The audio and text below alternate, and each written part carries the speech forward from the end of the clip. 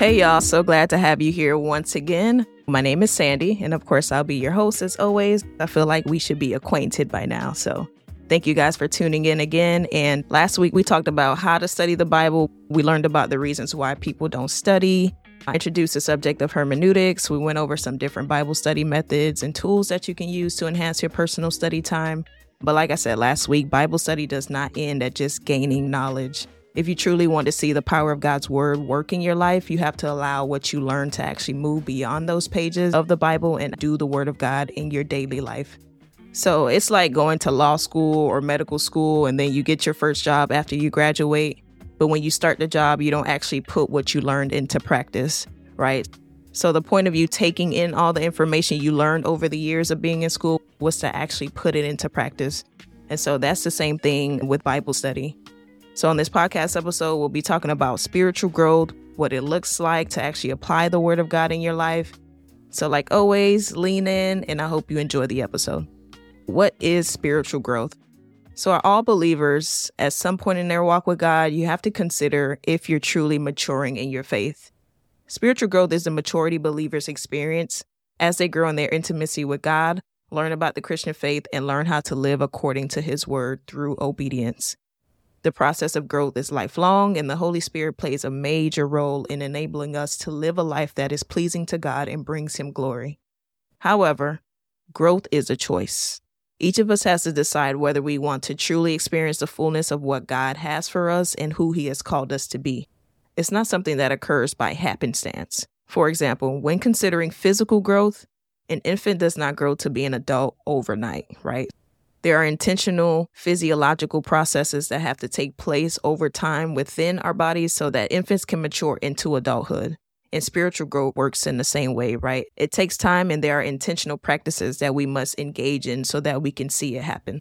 Now, we can't talk about spiritual growth without also talking about the concepts of spiritual formation and discipleship. Within the last 2 decades, the topic of spiritual formation has become super popular within the Christian church. This popularity has increased the demand for more spiritual formation resources, teaching, and training. It has also called for a greater need to understand and clarify what spiritual formation truly is. Now, historically, the term spiritual formation was connected to the Roman Catholic Church. However, the way that they define spiritual formation differs from the way that we define it in the Protestant Church.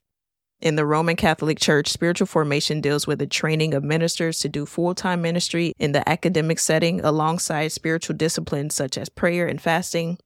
But in the Protestant Church, there is no uniform way to define what spiritual formation is. However, the Council of Christian Colleges and Universities, CCCU, has defined spiritual formation as the biblically guided process in which people are being transformed into the likeness of Christ by the power of the Holy Spirit within the faith community in order to love and serve God and others. So the key thing to keep in mind here is that spiritual formation is about being transformed into the likeness of Christ.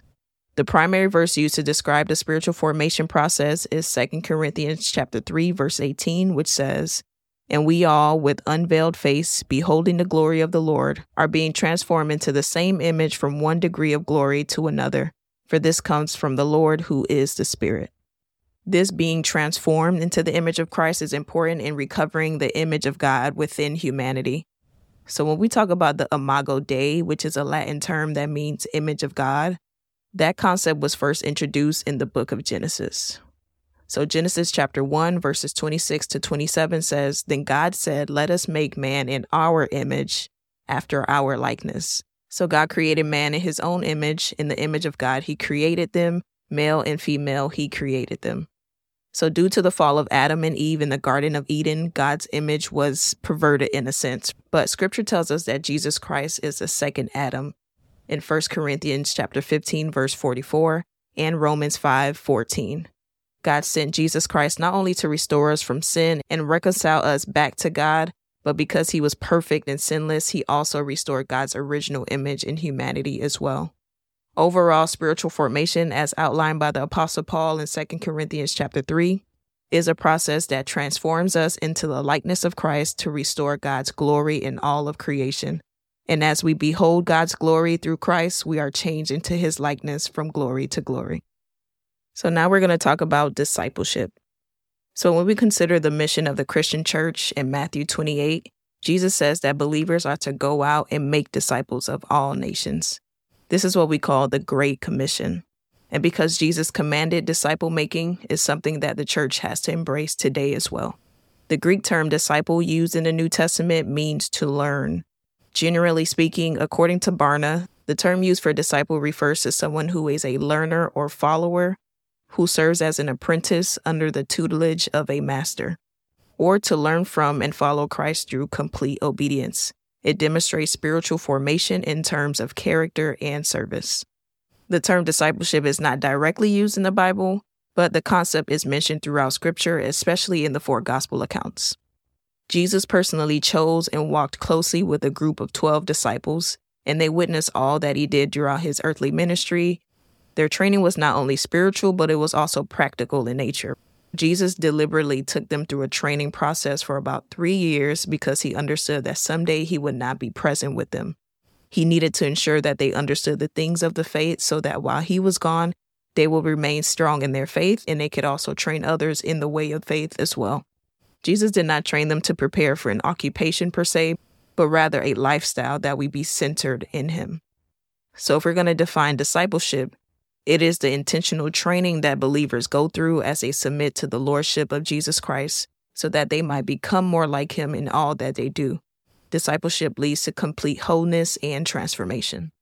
Now that we understand what spiritual formation and discipleship are, as I mentioned earlier, at some point we as believers have to consider if we're actually maturing in our faith.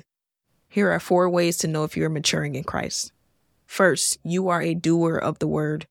James 1 verses 21 to 24 says, "So get rid of all the filth and evil in your lives and humbly accept the word God has planted in your hearts, for it has the power to save your souls. But don't just listen to God's word, you must do what it says. Otherwise, you are only fooling yourselves. For if you listen to the word and don't obey, it's like glancing at your face in a mirror. You see yourself, walk away, and forget what you look like." By definition, obedience is compliance with an order, request, or law, or submission to another's authority. James compares a person who only listens to God's word but doesn't do it to looking at yourself in the mirror. We can read the Bible, study, listen to the word of God all we want, but if we're not applying God's word in our life through obedience and submission in our everyday thoughts and actions, we're just wasting our time. And that's the harsh truth. Obedience to Christ as Lord is not easy, but we have to make the intentional decision day by day to follow and obey Christ with the help of the Holy Spirit. Second, you are no longer a slave to sin. Romans 6, 5-7 says, "Since we have been unified with him in his death, we will also be raised to life as he was.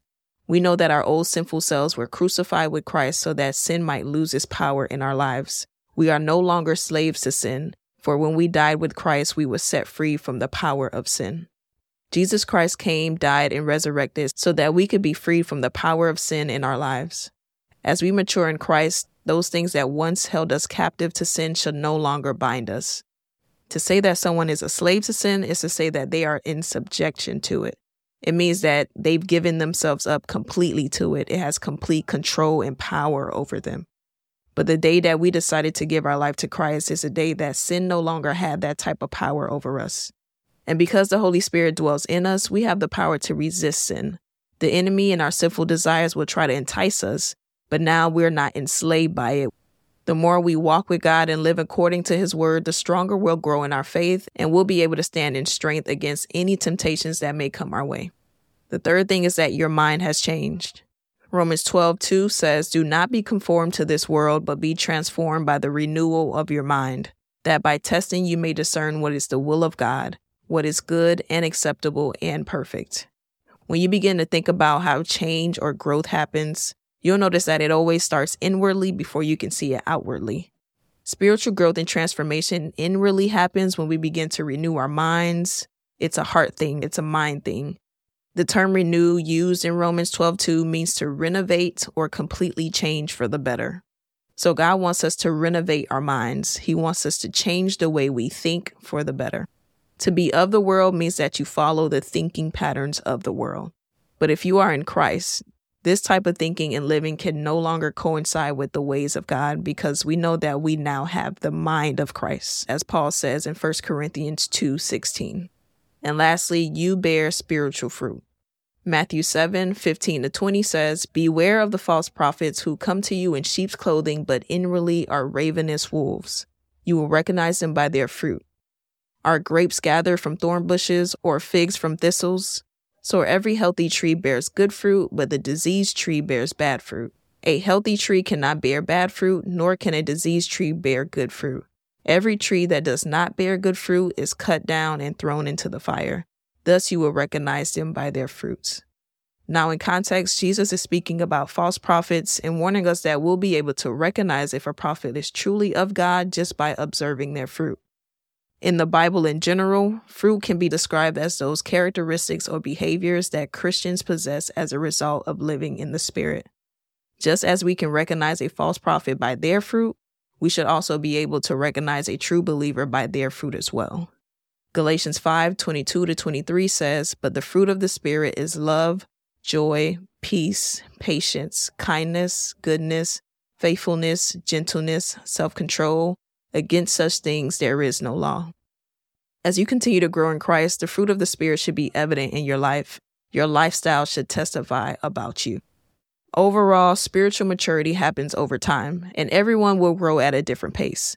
But it's our job to make sure we're being intentional about doing the things that will lead to our growth in Christ.